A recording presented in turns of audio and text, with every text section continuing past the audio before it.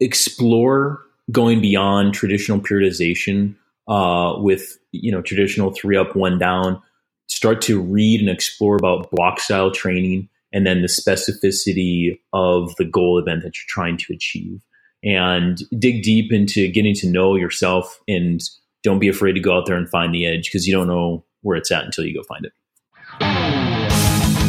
That Triathlon Show 211.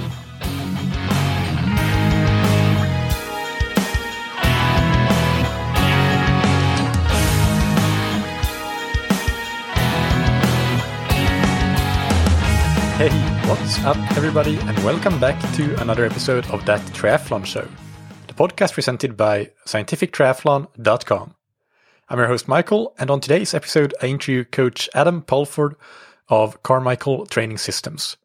Adam works with both amateur and professional cyclists, as well as Xterra triathletes. And even though I thought initially going into this interview that we would be talking very cycling-centric topics, on reflection, I have to say that it kind of is and it isn't, because so many of the topics that we end up discussing are really very general to endurance sports rather than just being cycling specific, even though we do use cycling specific examples to illustrate. So even if you have no interest in cycling training, if you are a triathlete looking for triathlon information, definitely do not skip this episode. Go ahead and listen to it, and I'm sure you'll find a lot of valuable nuggets in there. Before we get into the interview, big thanks to our sponsor, Precision Hydration, that you can find on precisionhydration.com. You can go and get a free hydration plan. It's easy. You will just answer 10 questions in an online quiz. They are all qualitative, but based on them, Precision Hydration has done research that basically ends up giving you a really good estimate for how much sodium you lose in your sweat. And that can then be used to form a race hydration strategy that you'll get once you finish that quiz. So you'll have a ready-made hydration plan, and you can use that plan regardless of whether you use Precision Hydration products or not. I would, of course, recommend Precision Hydration. That's what I use and love. And you can try your first box or tube of Precision Hydration electrolytes for free with the promo code ThatTriathlonShow, all one word, all caps. And big thanks to Roka that you can find on Roka.com. Roka are the world-leading manufacturers of wetsuits, tri-suits, swimskins, goggles, and high-performance eyewear. And they are the perfect one-stop shop when it comes to Christmas shopping for your triathlon friends and family members that are into triathlon. You can check out all they have to offer, and you can rest assured that any product that Roka puts out has gone through really extensive R&D and is probably going to be the best on the market, because they just put so much effort into the quality and the small details of their products. You can get 20% off your entire order with the promo code TTS, all caps, on Roka.com. Without any further ado, let's get into the interview with Adam Pulford. Welcome to That Triathlon Show, Adam, or today maybe we will have the nickname That Cycling Show, because we're talking cycling today. How are you doing? I'm doing well. Thanks for having me part of this. It's a pleasure, and this is something that I thought about earlier this fall, that I wanted to bring some episodes with a focus outside of triathlon, specifically on the podcast, like running focused episodes and cycling focused episodes. So you are a coach for Carmichael Training Systems, and that's when I think of cycling, that's one of the coaching businesses that my mind goes to, and that's how we got connected. But in addition to that, can you just give us an introduction to yourself and who you are for the listeners that do not know you? Sure, yeah. So again, my name is Adam Pulford, and I've been a full-time coach with CTS since 2006. And I guess I was full-time in the office in Colorado Springs. We have 4 locations across the United States, and I was full time for about 8 years, and then for the past 5 years, I've been coaching as well as directing or managing professional cycling teams, mountain bike and road, and along with that has always been, how do I help elevate an athlete's performance? How do I help them develop their full potential in sport? And I've always taken that mantra or that focus into whatever team or whatever athlete that I'm working with. And yeah, it just so happens that I kind of carved a niche in mountain biking and women's road racing in particular. But before that, I will have your listeners know, and as well as you know, I used to race quite a bit of triathlon as well. In college, we started a cycling team and a triathlon club at the University of Wisconsin in La Crosse. And my friend Isaac and I just started racing a bunch. I was wrestling as well. So I have a team sport background, raced a lot of triathlon, and raced a lot of Xterra as well. So I still coach triathletes as well as mountain bikers and cyclists. And I currently now live in Washington, D.C. with my fiance, Kristen. Perfect. That's a great introduction. And that's one of the reasons actually that I'm talking to you, that we are going to take the perspective, I guess, for this episode of a cyclist and a cyclist that might be doing several different disciplines, like, for example, focusing on both mountain biking and road racing, perhaps, and then maybe later on they might be doing some cross racing when that season is on, which I guess is right now, at least over there in the United States. Yeah.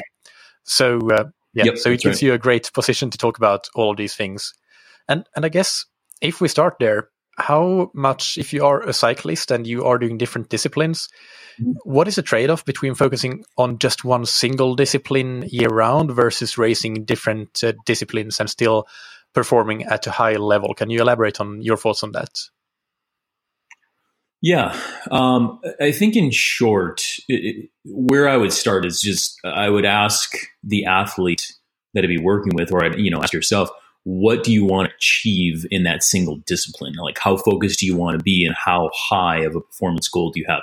Is it participatory, or do you want to win? Winning meaning whatever category you race in, all that kind of stuff. In addition to that, you have to have an assessment of your past history in that discipline as well, before you can kind of say, how much focus do I need? For example, if you raced mountain bikes at a high level, and now you're married, have a couple kids, and you want to go and race the Swiss Epic mountain bike stage race, chances are, because that's a proper mountain bike race, don't get me wrong, but it's not overly technical. It's a 5-day staged event, very endurance driven, and for that situation, it might be something where you spend a lot of time training on the road and then just ride the mountain bike a little bit more leading up to the event, and you'll be fine.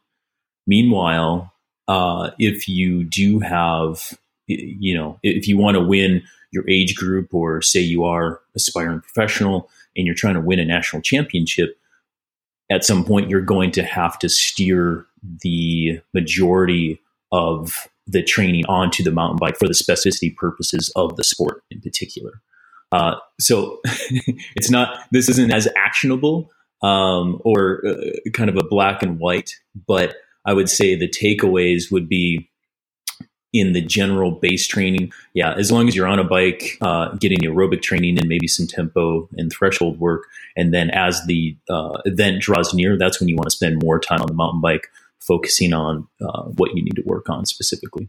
So if you're racing mountain bike in the summer, for example, and you might be targeting some spring road races, you could potentially do a base training phase during the winter and then focus for, let's say, a couple of months on the road racing and get the specific training for that, and then get the specific training for the mountain biking after that road racing phase, and then maybe even go into cross in the fall.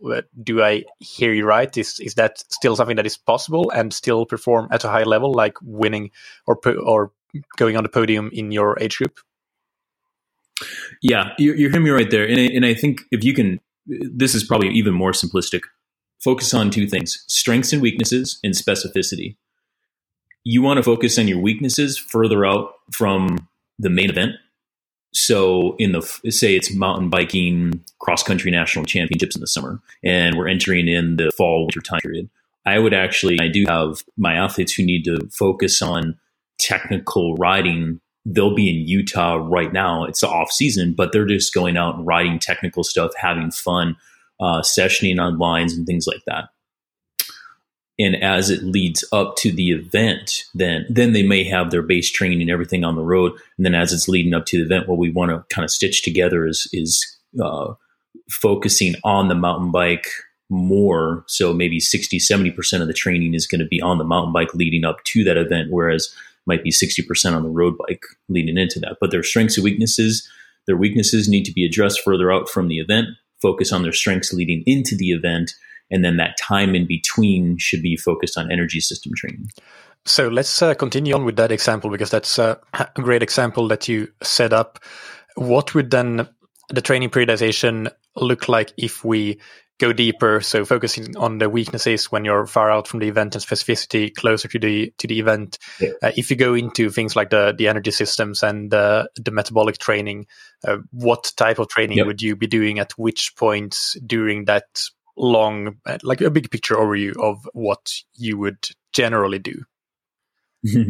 Yeah. So this is actually kind of an interesting subject, because I would say for a lot of us out there, you probably read Joe Friel's triathlon Bible, right? Yeah. Yeah, absolutely. Everybody has, right? And even before that, a lot of us that kind of grew up with the periodization model know the name Tudor Bumpa, who was kind of the grandfather of periodization, kind of coming out of the Eastern Bloc. And traditional periodization always has this, base preparatory specialization phases, with subsets of each. And as we progress as physiologists and coaches, that is being turned on the head slightly. And so kind of getting back to your specific question, the way I coach now is, again, I always look at the kind of the history of the athlete, the chronological age, as well as the training age of the athlete. And that sets up the general periodization scheme. When I'm working with an established athlete or somebody who's been doing this a while, I then go back to the strengths and weaknesses, or strengths and limiters, as I kind of call it now, assessment, and where their goal event is. And if we're further out, I'm working on the limiters, which, let's take this mountain bike national championship example.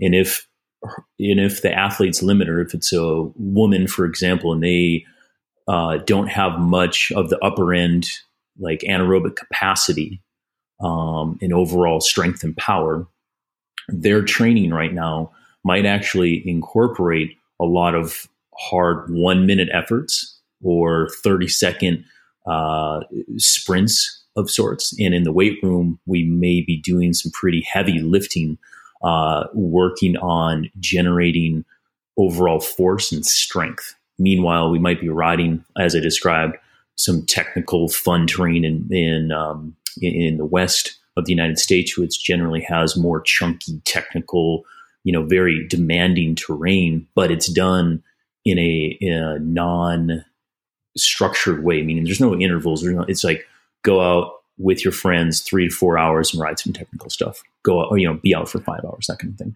What if I throw a curveball at you, and what if this person lives in, I don't know, Chicago, and it's a cold winter, and they're stuck on a trainer throughout the winter? What would that be replaced by, that technical riding, going out and having fun on the trails in Utah? Yep. So great question as well. The only thing, I would still do, say this person needed to work on anaerobic capacity and strength and force production. I would still have them do the, anything from 10-second to 60-second intervals, and that can be done on the trainer as well. And I would still go heavy in the weight room with those goals. But yeah, in terms of technical riding, we're not going to get it, done in Chicago. So it might be something where we take a family vacation out west or somewhere where it's going to be fun to ride, and plan a little camp or something like that. Meanwhile, I've had athletes in Chicago as well, and when it does get cold like it is now and they get some snow, if they got a fat bike, we can always go out and start ripping around on that and have some fun. Yeah, that's actually a thing that I didn't even think about, because as triathletes, we generally have a triathlon bike and a road bike, and then you're stuck indoors. I told you I'm in Finland right now for 3 months, and I fully expect to not be out on the road until I get back to Portugal end of January. You got to get a fat bike, man. It's so I fun. should. I know. And if you crash, just land in I'm staying with my parents right now, and I don't know how they would feel about me sticking a bike into their garage and then going off to my apartment in Lisbon and leaving it there for them to deal with. If they loved it, they'd let you do it. So I'll use that. I'll take that clip and play it to them. Yeah, that's a pro tip there. Anyway. All right. So keep going with the example and the periodization and the metabolic training. So again, and that's what I'm trying, and it's counterintuitive to say base miles or long, slow training, because if the athlete has had some miles underneath their belt, let's just say 2 to 3 years of fairly structured training, I would make the strength and limiter assessment and start working on their limiters and have really high quality training in their quote unquote base period, and I call that strengthening the base, not necessarily establishing the base. And so where we would take it from there is with a typical age group athlete or even a professional aspiring athlete, we would kind of take that strengthening of the base approach probably through the new year. And then I'd start to work on threshold development, lactate threshold, FTP development, whatever you want to call it, whatever your lingo is, because January through February, we need to increase lactate threshold, which is best bang for the buck for pretty much any aerobic sport that is 3 hours and less and has a performance aspect to it. And mountain bike racing here in North America, as well as your neck of the woods, does start to kick up in March. So you got to be ready in the single track come March to have the highs, lows, and technical aspects of what single track mountain biking looks like. So threshold all the way through March, we start racing. And then from there, you got to get creative in between racing blocks in terms of what you work on and when, and try not to make them too tired. Yeah, let's get into that. That's actually a really good topic. Yeah. But first, the threshold block. What type of? Can you give an example of a typical week during this block? How much threshold training do you do, and what might a typical session look like? Yep. So again, a lot of my coaching is very individual, and so the reason why I start off with that is if your listeners are familiar with power duration curves and have tuned into what Andy Coggan, Tim Cusick, and a lot of these guys at Training Peaks and WKO 4 and 5 are doing, is they're just a straight up power duration curve. Power duration curve looks at your mean max power, your highest average power, from 1 second all the way out to your longest ride. It's a sigmoidal curve, and I'm using all these, and I'll keep it really simple, but basically it shows us how good you can sprint, how long you can carry it, how good's your threshold, how good's your endurance. And so that gives me an assessment of where we're sitting on a rolling 90-day average at any given time period. And what I want to do is I want to make it really simple.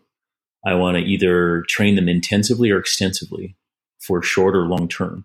And as I lead up to the specificity of the event, I tune into that. But for when it comes down to threshold training, I want to typically extend the amount of time that they can tolerate threshold and then increase it as we get into, say, racing season. So what that looks like is I see what they can do to begin with. And say it could be 250 watts for 33 minutes is what they can tolerate. So if all they can do is tolerate 30 minutes or so, I'll start with 3x10 on Tuesday. And again, depending on the chronological age, what they can tolerate, I might actually block it up. So give them 3x10 on Tuesday, 3x10 or 3x8 again on Wednesday, and then just an endurance ride on Thursday. And I'll use block training to overload the threshold system, make them tired in a specific way, so that when they rest, they super compensate, get better, and then we can do more next week. Okay, 3x10 is actually, it's not that bad of a workout. That's not that hard. And where I'm talking about 3x10 at threshold, that perceived effort should be like an 8 out of 10. If 10's a max effort. So you're not going all out. You can probably sit here, if you and I were doing some of these sub-threshold or threshold intervals, we can still talk, but in broken segments like this. So you can still talk. You can't, but whatever.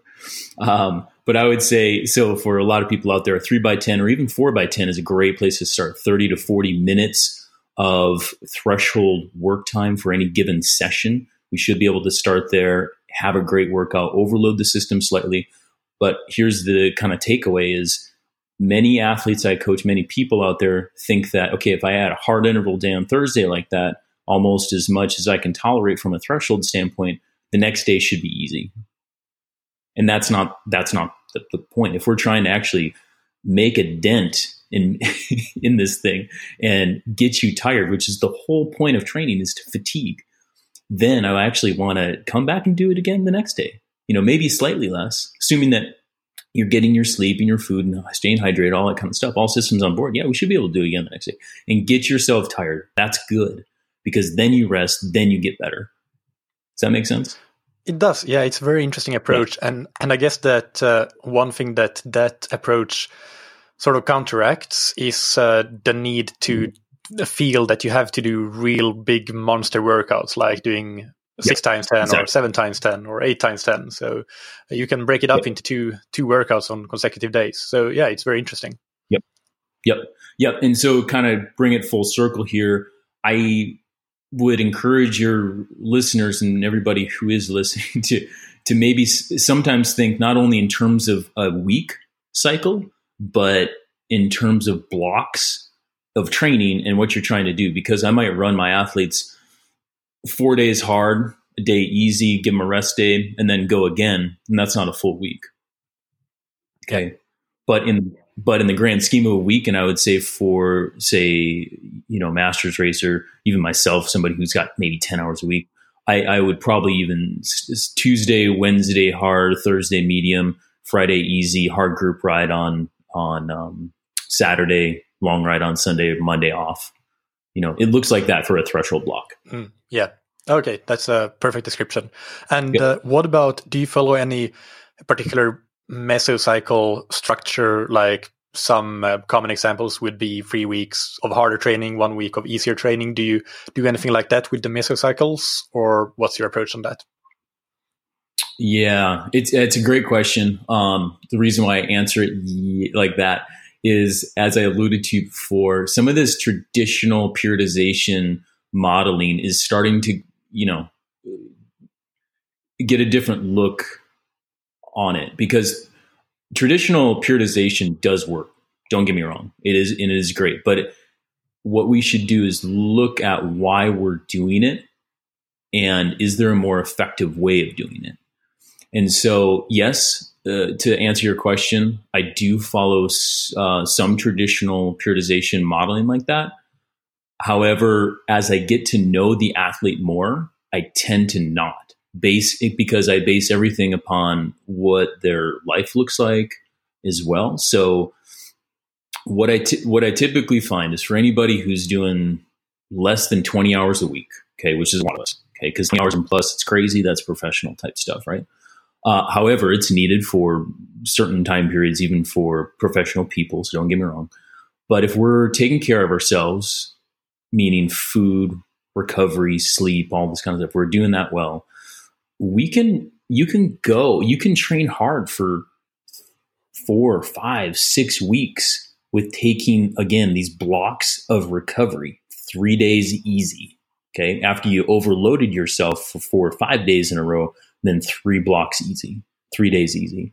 And then what you do is you kind of chunk it in a overloading pattern to make sure that you're getting kind of tired up against the ropes, as I like to tell my athletes, before we take that recovery block. And then we go back. And it's actually a much more efficient way that fits into many people's lives that have regular jobs, because we can freshen up over a long weekend, a family vacation, or something like that. And we don't have to take, 7 days completely off because we haven't induced so much training that we need 7 days completely off on a regular basis. Does that make sense? It does, yeah. And the reason that I phrase the question like that is mostly just to exemplify what I'm after. I fully agree that the 3 on 1 off isn't necessarily the the best way to go about things, but actually an individual approach based on when the athlete actually needs the rest, and that is going to vary from athlete to athlete is the way to go. So a follow up on that: how do you know when the athlete is up against the ropes, as you say? And on the flip side, if an athlete is self-coached, how can they tell when they are at that point when they should take that rest block, the days where they get really easy for a few days? Yeah, great questions. Two things I tell my athletes often is you don't know where the edge is until you go find it. I guess that's one thing, and I'll say the other thing here in a minute.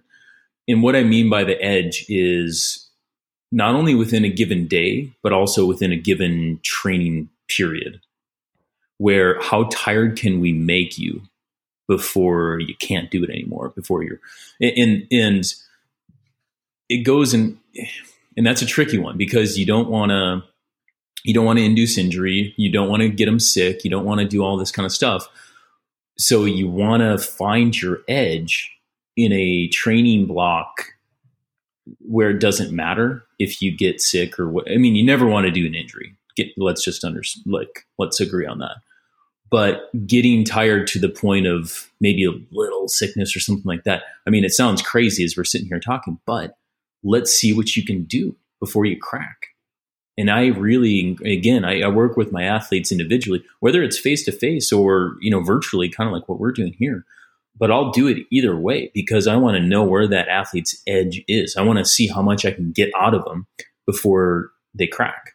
Okay. Now, for self-coach athletes or athletes who are coached, the other thing I say is know thyself. You have to get to know who you are and what your thoughts are when you're going really hard, when you're going really long, and you're trying to induce this training fatigue. And you have to remind yourself, why the hell am I doing this? It's to get better. It's to whatever your goal is. Why am I doing it? To achieve my goal. And the whole point of training is to get tired, so you super compensate and get more resilient, stronger, faster than you were before. So know thyself and go find your edge. And I went off on a really big tangent there. Can you remind me of the question? I'll come back to that tangent because I have a follow-up, but keep going for now. Yeah. Yeah. So I think in terms of the question that you ask, in terms of like, okay, how much training do you induce? Is that that's what we were going for, right? Yeah. Yeah. And when, how do you know that they're tired, right? Yeah. So you want to find that edge. And the answer to that is you got to be in tune with yourself, and you have to be in touch with your athlete if you're coaching them every day, and just text, call, whatever, and make sure that each day when you're trying to find the edge, each day you're in touch with them and you pull the plug just before the edge happens, because you don't want to push them off the edge. That's my takeaway point. You want to find the edge, but don't jump off. And so the follow-up is, when you find that point, do you have any system for actually then sort of quote unquote quantifying where the edge is? Do you use something like HRV, or do you use the performance management chart, or do you use just the accumulated training load in hours on a rolling 7-day average or something like that? Or is it more of a, I guess, perception-based analysis from you as a coach and based on things like the comments from the athletes, etc.? Yeah, it's a mixed bag right now. And if you've read, I'm a big Alex Hutchinson fan. So if anyone listening has not read his book Endure, go do it, please. It's phenomenal.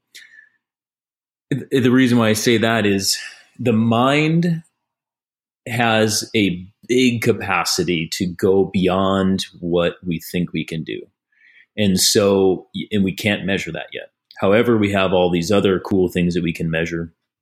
And of the cool things that I try to capture is, again, I measure power or pace. Okay. So if it's an edge finding workout, I'm going to measure heart rate, power or pace, speed, perceived effort, and anything else that's on the GPS device, because I'll capture it all but power, pace, perceived effort, that and heart rate, those are the main things within edge finding workout. Within the block of what we're trying to capture, I'm measuring, like a TSS or a TRIMP score on the day, as well as a rolling kind of, let's just call it a 7-day rolling average, and RPE of all sessions. And there's a way that I'll kind of measure that for the week as well. And then time in zones, whether it's power or pace. I want to see how much time I've accumulated in a specific training zone of whatever the specificity of what we're trying to achieve, energy system training or the specificity of the sport or something like that. And I want to see where they cracked. I want to see how much TSS, I want to see how much power, I want to see how much time in tempo zone that they could accumulate before they said, I'm done. Yeah, all clear. Got it. So where did we leave off? I guess we were talking about the threshold period, and then we're going into the racing season, and that's where we can perhaps jump back in, because let's say that you do start racing in March, as you say, and then you have nationals in summer, and you have races in between. What type of training do you do when you get to that racing phase of the season?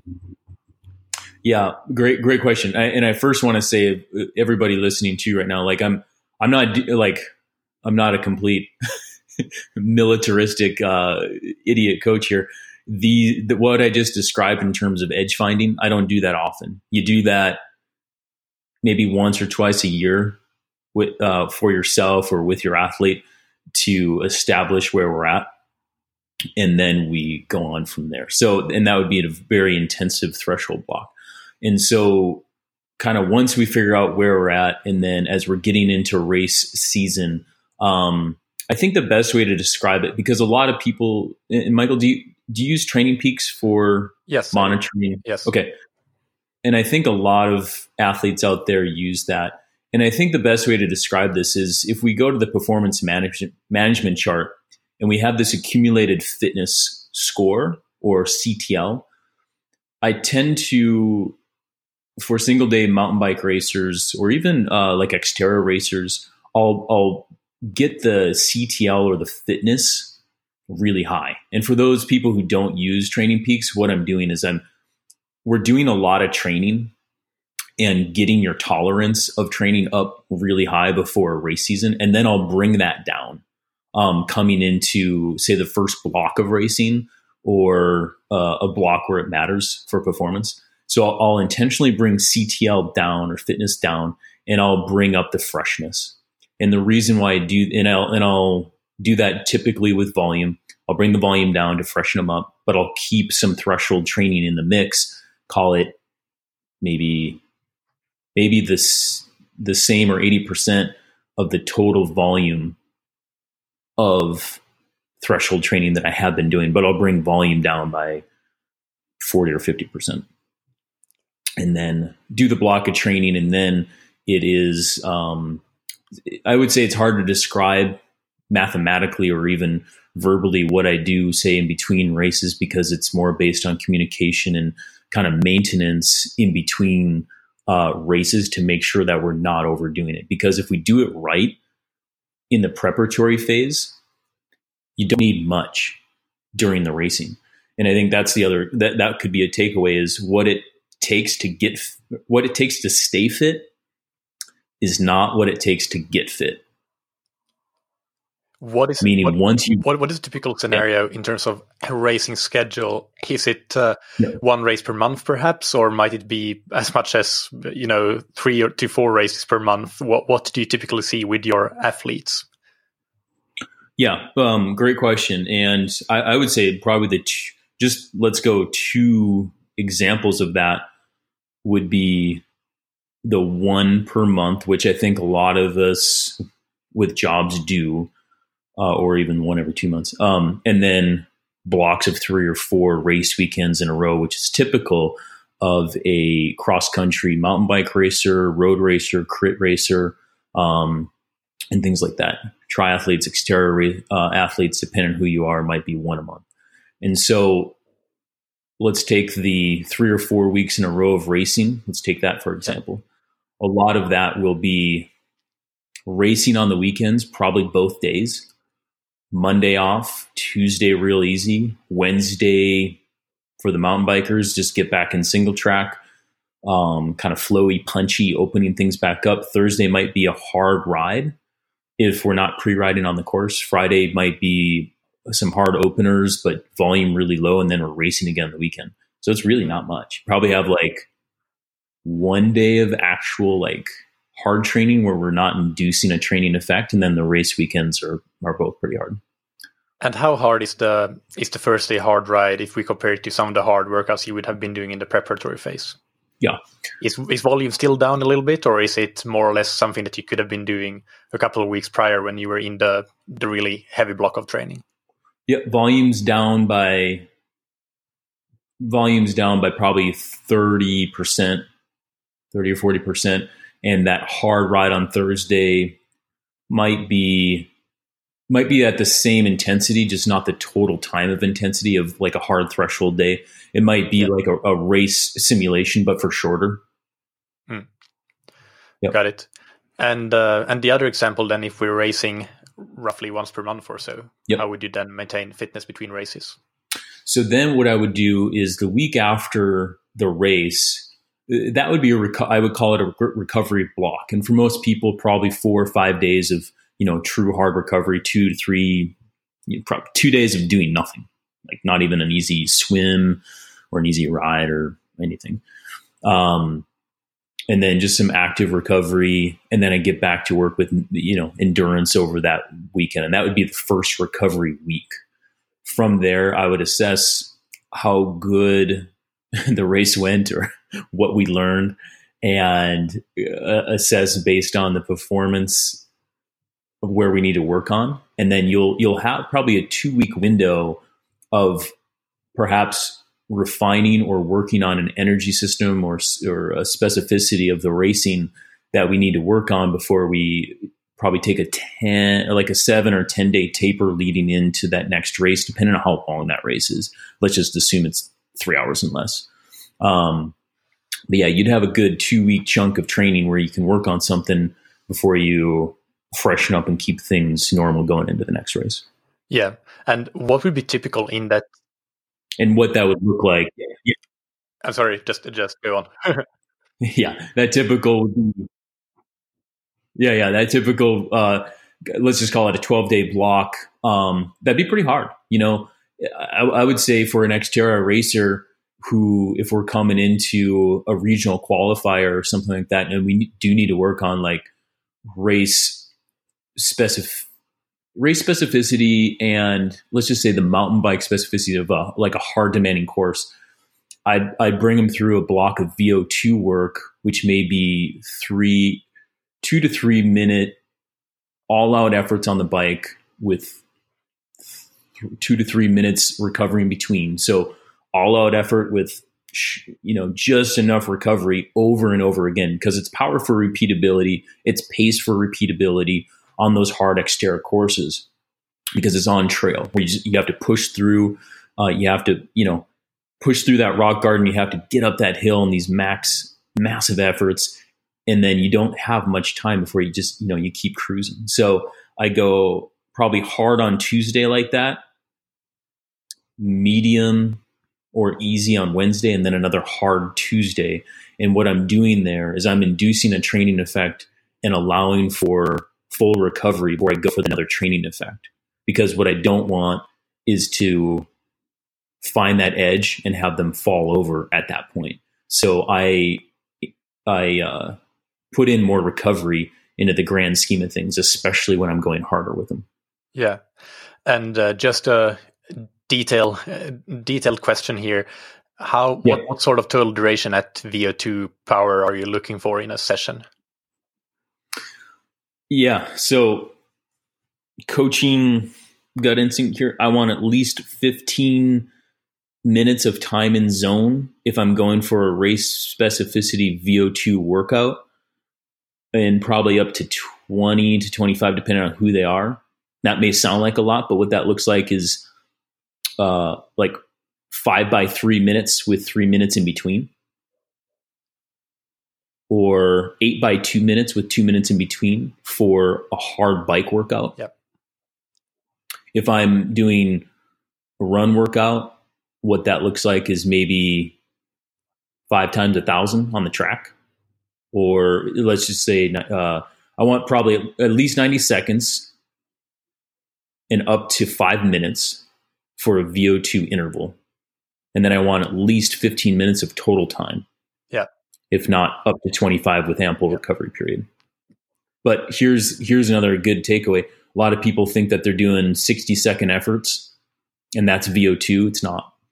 It's got to be at least 90 seconds to get the maximum aerobic benefit out of there. And that's minimal. And then typically I would encourage the athletes to go longer, 3, 4, 5 minutes really hard, and then take the recovery 1-to-1 work to rest ratio and then go from there. This is a total tangent, but might be interesting to mention at this point. Today I read or I skimmed through 2 studies, relatively new, by Veronique Bia, who has done a lot of training on HIIT and or research on HIIT, and Bent Rennestad in Norway, who has done the same.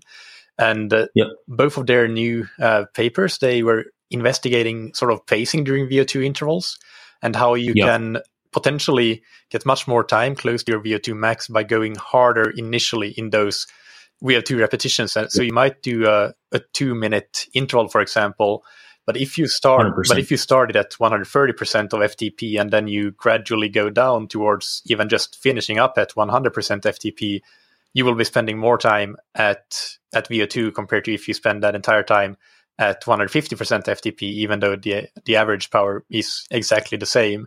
So that was pretty interesting, and probably something that I'll do an episode on later once I've read the papers and have a bit more knowledge. But a pretty interesting thing that fitted right in here with the discussion about the VO2 intervals. Yeah, no, it's a wonderful discussion. That's a great takeaway for anybody who wants to try these things. At CTS, we call them peak and fade intervals. You might hear front-loaded intervals as well, but that generally gives the best VO2 response or elicits the VO2 max that you're trying to achieve. It's also a very race-specific training method because every mountain bike, road, Xterra, all these mass starts, it's toe on the line, gun goes off, and go. Max effort. No one...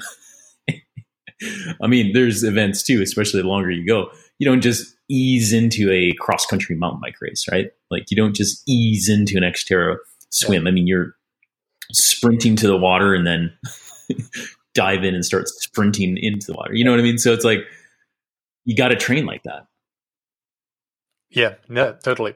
So where were we? We discussed the block between races, and I guess another follow-up on this race phase is how long. I guess if we're talking about peaking, maybe in the example where we do a race every month, we're not really peaking per se. We're more so trying to maintain a consistent fitness level. Or how do you look at really peaking and sustaining peaks and those sorts of things? It is the art of coaching and performing, and it is it's a tricky one for sure. So, and it's a tricky question to try to answer. I will also say that it's very individualistic. So you want to, and the best takeaway I would say is practice your taper, practice freshening up, because what you're trying to do with a taper is you're trying to predict performance. You're trying to predict a method to get the most out of yourself as an athlete. And whether that takes 7 days or 10 days or 14 days or 21 days depends on you, the athlete, and it depends on the goal event that you're going for and some of the specificities and durations of that event. So I know that's like kind of loaded, but if there's anything that you take away is like practice your taper with, let's just say B or C events where the risk, it's not too risky to do. And what you should do is know thyself going into that A event, be confident in your taper and do it. So let's take a look at what I would say some fairly foolproof tapers would look like for the majority of athletes out there. For one-day events that are, again, 3 hours and less, 2 weeks out, I would drop volume. I would keep intensity in there, if not increase intensity for the training session, and then give a full 24 to 48 hours of recovery time before the next hard session. So 2-week taper before the main event, bring down the volume by a lot, 40 or 50%, keep intensity really high, increase your sleep, and go into that main event, as fresh as possible. So let's look at the example again of somebody preparing for cross country nationals. Is it in June or July, or when is it in the United States? Typically mid to end of July for United States. Okay, so if you start racing in March and you have a race roughly every month or so, and then you have your A races, cross country nationals, then how would you then try to make sure that they are in absolute peak fitness at that time in July, and not peaking, in their first few races in March or April? Yeah. So again, do the first round of training, first block of racing, reassess to see what we need to do. Typically, we need to put in another bout of, say, threshold VO2 training that would also, with volume, that would increase CTL or overall fitness. I would bring that out to June with training events, call them B races, B events. And then as we hit the beginning of July, I'd probably end that cycle of training. I would freshen them up with a recovery block, and then have a very specific, race-specific, VO2 intensity-specific lead-in taper to national championships. And what that looked like is, so I'd be bringing CTL down. I would have intensity remain high, if not higher, on key training days, which may be, let's just call it Tuesday, Thursday, and Saturday. And everything else in between is fairly easy or single track riding to keep a feel with the single track. And I would, 2 weeks out, I would have 3 days. 1 week out, I may have 2 days with pre-riding. Pre-riding is a whole other thing that doesn't need to be discussed right now. But I would taper down in a method that would decrease volume quite a bit, keep intensity high, and maximize recovery going into that single day event. Yeah, that makes sense. So let's move on. I have a few sort of quick fire questions or just topics for you to give your long or short opinion on. So let's start with your, and again, in the context of cyclists specifically, since we're focusing on cycling mainly. So training volume. Training volume, just as a rapid fire question. Don't like it. Yeah.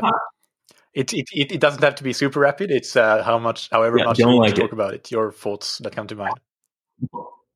You don't like it. So you like lower volume. What is it that you're saying? And that's just, that's a little tongue in cheek. I love the long rides and all that kind of stuff as a coach, but I just don't like spending all my time on a bike anymore. There's just like better things to do in the world. Like coach athletes.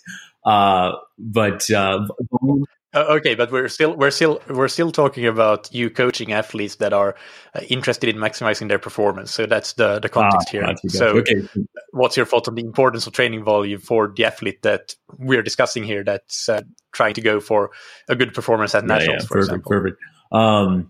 So volume, I think for a lot of us, we have to realize that it's twofold. It's great for aerobic base training.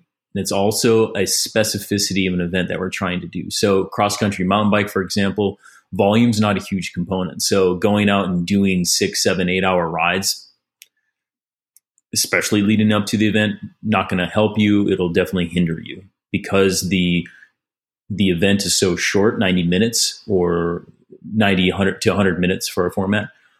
So volume's not needed in that time period. And then I would say take a strong look at how much volume you actually need, even in a base period.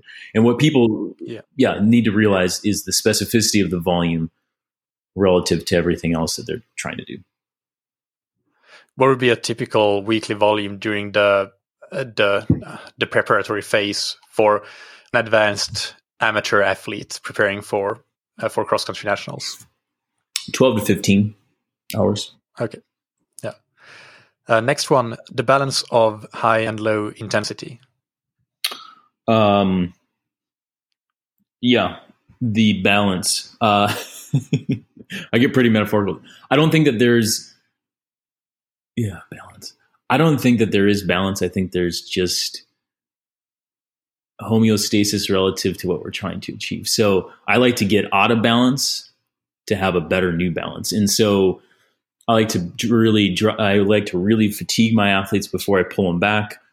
But I don't think it should be overlooked to getting sick. So how do you keep balance?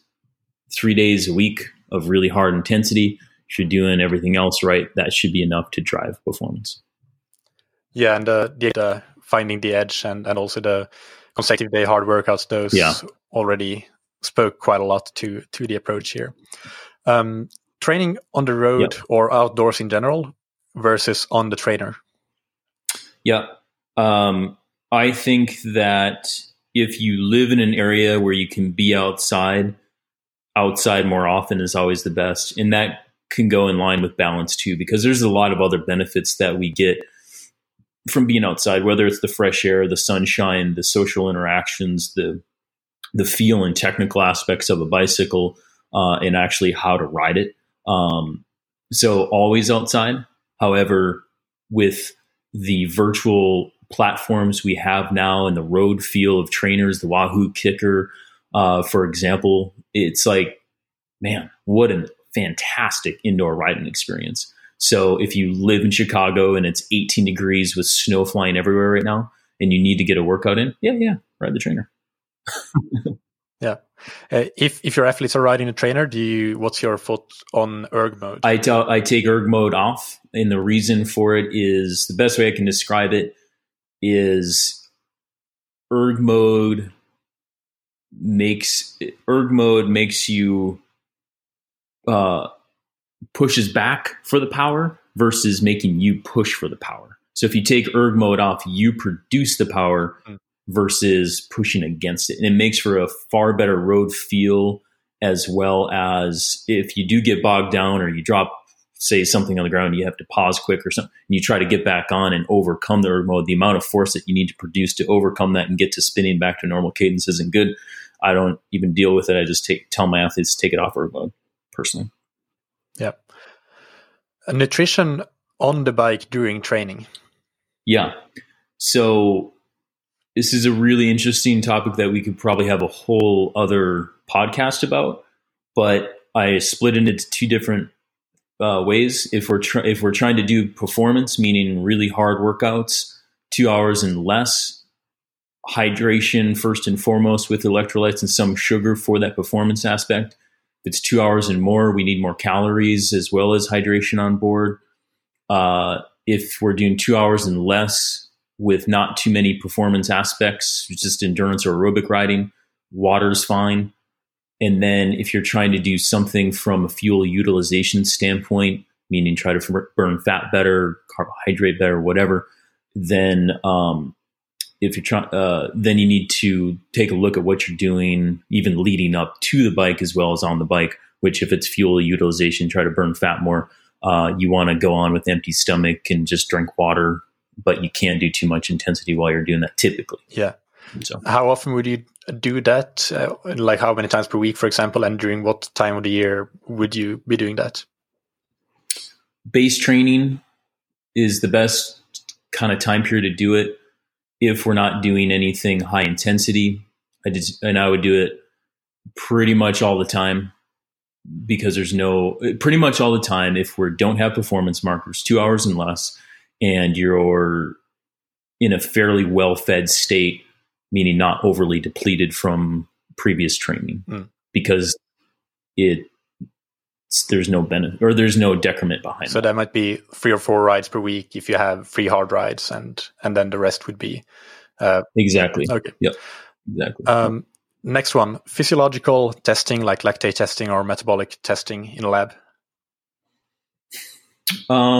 For professional athletes who have it as an option, great.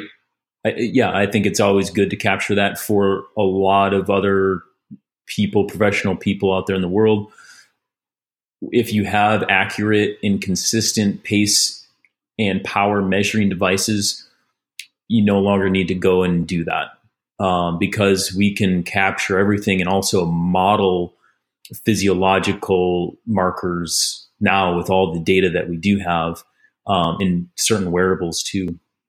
So I think that the days of the laboratory for the like amateur athlete kind of, I don't want to say over, but it's pretty good now with mobile devices. And I think that most listeners already got it because we've interviewed Tim Cusick several times, but it sounds like you're using WKO, and that does some of the modeling that you're talking about here. Yeah, WKO does a really good job of doing that. But even, I mean, say you're looking at Training Peaks Online, or you're looking at Strava, you're looking at Garmin. I mean, all these things, whatever you're doing to measure and monitor your and some are better than others. Let's also agree. But there's a lot of stuff out there where you can, even a power duration or a pace duration, something like that. Just make sure that you're improving. Make sure that you're going faster or you're holding that same pace for longer. You don't need to know necessarily, right, what your VO2 max is, if that's the case. If I held my 8 minute per mile for 10 minutes longer this week compared to last week, yeah, I'm moving in the right direction. Yeah, for sure. And final one, as of these quick fire questions, rest and recovery. And we have already talked quite a lot about that. But to wrap it up and summarize your thoughts on that again. Human beings have been looking for the holy grail or the fountain of youth. And I think we've always had it. It's called sleep. If you overlook sleep, you overlook recovery, and you get it all wrong for training. Yeah, that's perfect. And I gotta make a recommendation here for a book that I recommended before, and it's Why We Sleep by Matthew Walker. It is an absolutely fantastic book that I recommend everybody reads, not just athletes, but any human being. I can't wait to read it. Yeah, I can't wait to read it. Can't wait to read it. And finally, this can be a bit of a longer discussion if you want to take it that way. What are your thoughts on strength and conditioning for cyclists or endurance athletes in general? Yeah, I think we should have a whole other podcast about this. I've done quite a bit of work in this area, including some research done at the University of Wisconsin-La Crosse. And I think that in general, as long as you have time in your week to incorporate some form of strength and conditioning as a endurance athlete with performance goals and as a human being with health goals, I think it should be there. And there's when done properly, and you have good recovery and all this kind of stuff, there's no decrement. There's a lot of benefits that can be gleaned from it, including force production, including overall health, including strength through range of motion. So I'm a big proponent of it. However, I'll say this, with busy people and everything, I go bang for the buck. And if we're trying to win a national championship, or it's probably the first thing to be scrapped when it comes down to cycling or endurance performance. It's just like that prevails relative to everything else. So I think it should be included. Firm believer in it. However, it's not going to make you a world champion. Your actual endurance training will make you perform better. And if you're in a position where you can include it, how do you recommend going about it? Talk a little bit about how many sessions, and do you have to go into the gym, or do you do a lot of home-based workouts, and what type of strength and conditioning do you recommend? Yeah. So I'd say it goes back to even our original way of how I set up a training program for an athlete. There's strengths limiters, and then there's the overall season, right? So in general, if I do it in the off season or base training, I'm going to keep some form of version all the way through racing. In general, I'll start with a gym format type thing. If you can't get there, do a home base thing. And then as we go into race season, I generally will keep more body weight movements, non-gym based type stuff because of either travel or busyness or whatever. If they can still get to the gym, we'll do that. But I go with full body functional movements, focused on the core, as well as like hip explosion and force production. That's the best way I can describe what I would prescribe. And I would say if you're spending more than an hour in the gym or more than an hour at the home gym doing this, you're wasting time. And 2 to 3 times per week in non-race season is good. And then 1 to 2 times per week during race season is good. Yeah, sounds good. And some favorite exercises of yours, if you pick just a few? Yeah. Pull up. It's a love-hate, but I think it's probably one of the best. Incorporates pretty much the entire body to do that. And then similarly, a back squat. And it's 2 very traditional, very simple movements, but they elicit some pretty great responses in athletes. As well as medicine ball wood chopper. That's just a fun one. Yeah, that's a really good one. Really good for that rotary stability. Yeah. Where do you stand on in the reps versus weight spectrum? What's your philosophy on that? I love Stacy Sims' quote from a conference I was just at, which she says, sometimes we just need to lift some heavy shit. And I hope I can say that on this podcast, by the way. Oh, yeah. So, lift heavy when it applies. And the reason why I say it, and so sets and reps, I tend to go lower on the reps, higher on the quality of movement, and higher velocity, the speed of the movement. And I may bring the rep ranges up to 8, maybe 12 at maximum, depending on what we're trying to do, but not hypertrophy with the goal. I'm always focused on strength, speed of movement, and quality of movement. And so I'll do that with anywhere between 4 to 12 reps. Yep. Yeah. Got it. So I pretty much covered off all the list of questions that I had. Do you have anything else that you feel we should add to this discussion at this point before we move into the real rapid fire questions that I ask every single guest on the show? Yeah. The only thing I would add is, in terms of, for a self-coached athlete, explore going beyond traditional periodization with, traditional 3 up, 1 down. Start to read and explore about block style training and then the specificity of the goal event that you're trying to achieve. And dig deep into getting to know yourself, and don't be afraid to go out there and find the edge, because you don't know where it's at until you go find it. Yeah, I love that summary. That's a really great way to wrap up what we've been talking about here. So for these rapid fire questions, answer them in 1 sentence or less. And the first one is, what's your favorite book, blog, or resource related to endurance sports? The Art of Learning by Joshua Waitskins. And it covers all the things, but yet not this thing in particular. And what's your favorite piece of gear or equipment? My mountain bike. Giant mountain. And what do you wish? Giant mountain bike. Yep. Got it. And what do you wish you had known or done differently at some point in your career? Yeah, I've been thinking about this one. Probably that it sometimes you just have to go harder or more than you think within that moment, but yet you don't have to do that very often. Good one. Thank you, Adam. Before we go, tell the listeners where they can follow you, find out more about you. Are you taking on coaching clients and any things that you want to plug? Feel free to do so. Sure. Yeah. Definitely follow me on all the socials. Instagram is at adam.pulford. Facebook is Adam Pulford, and Twitter I think is Coach AP. And follow me there for sure. A lot of cool adventures around the world at different races and things that I'm doing. Not really taking on any athletes at the moment. However, can definitely steer you in the direction of other great coaches that can help you elevate your performance.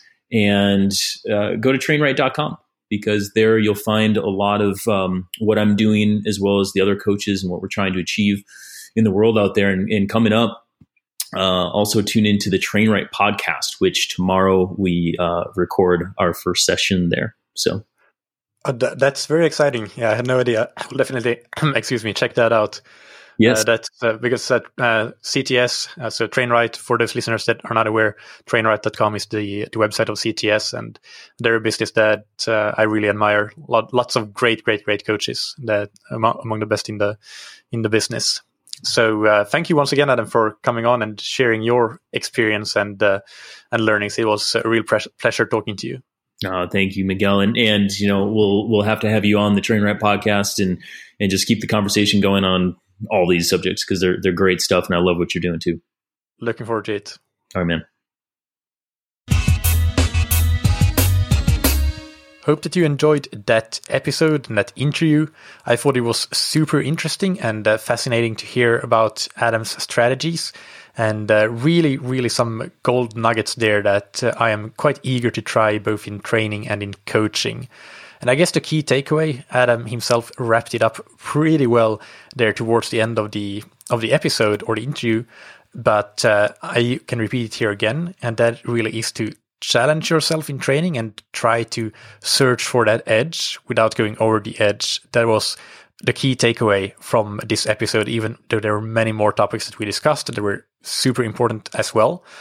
But at least to me, this concept of finding your edge and searching for your edge was probably the most novel concept that we discussed. So I was really excited to hear this strategy laid out by Adam like this.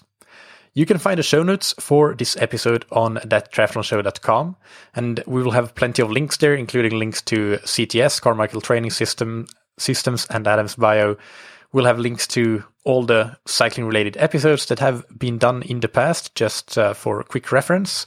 They can also be found directly under more and popular topics on the website menu, and links to some of the podcast interviews that I've done here on the podcast that Adam mentioned, including Alex Hutchinson, Stacey Sims, Tim Cusick, and also John Keeley, who I interviewed quite some time back about how traditional periodization models aren't really based on any relevant science. And that's something that Adam talked about quite a few times. So I thought that would be a really relevant and related episode to include here in the related links. In the next episode, we will have a coaches roundtable with James Larkey and myself on a topic that is yet to be decided by the time of this recording, but we'll try to pick a really interesting topic. So do subscribe to the podcast if you aren't already, to make sure that you don't miss any episodes. And of course, as usual, on Thursday, there will be a Q&A coming up. So I will see you then. In the meantime, if you enjoy the podcast, please spread it to your friends, and also rate and review on Apple Podcasts, iTunes, or wherever you can rate and review it. What I do is to rate and review on iTunes on the PC version, because I don't have any Apple devices, but I have an account, and it is possible to download iTunes on the PC to write reviews for podcasts. So there's a little tip for you if you think that you don't have an iPhone so you can't review it. Please do that. The latest review that I got was a 2-star review saying that this podcast peddles big pharma dogma or something along those lines. So I would rather see that review go a bit down the line of reviews, because I do not think that is the case, really. Big thanks to our sponsors, Precision Hydration, that you can find on precisionhydration.com. Take their free online sweat test to get a hydration plan for your next race, and get your first box or tube of electrolytes for free with the promo code ThatTriathlonShow, all one word, all caps. And thank you to Roka, that you can find on roka.com. You can get 20% off your entire order, whether it's wetsuits, tri-suits, swim skins, goggles, or high-performance eyewear. on Roka.com with the promo code TTS, all caps. Thank you, as always, for listening. Keep training smart and keep loving triathlon.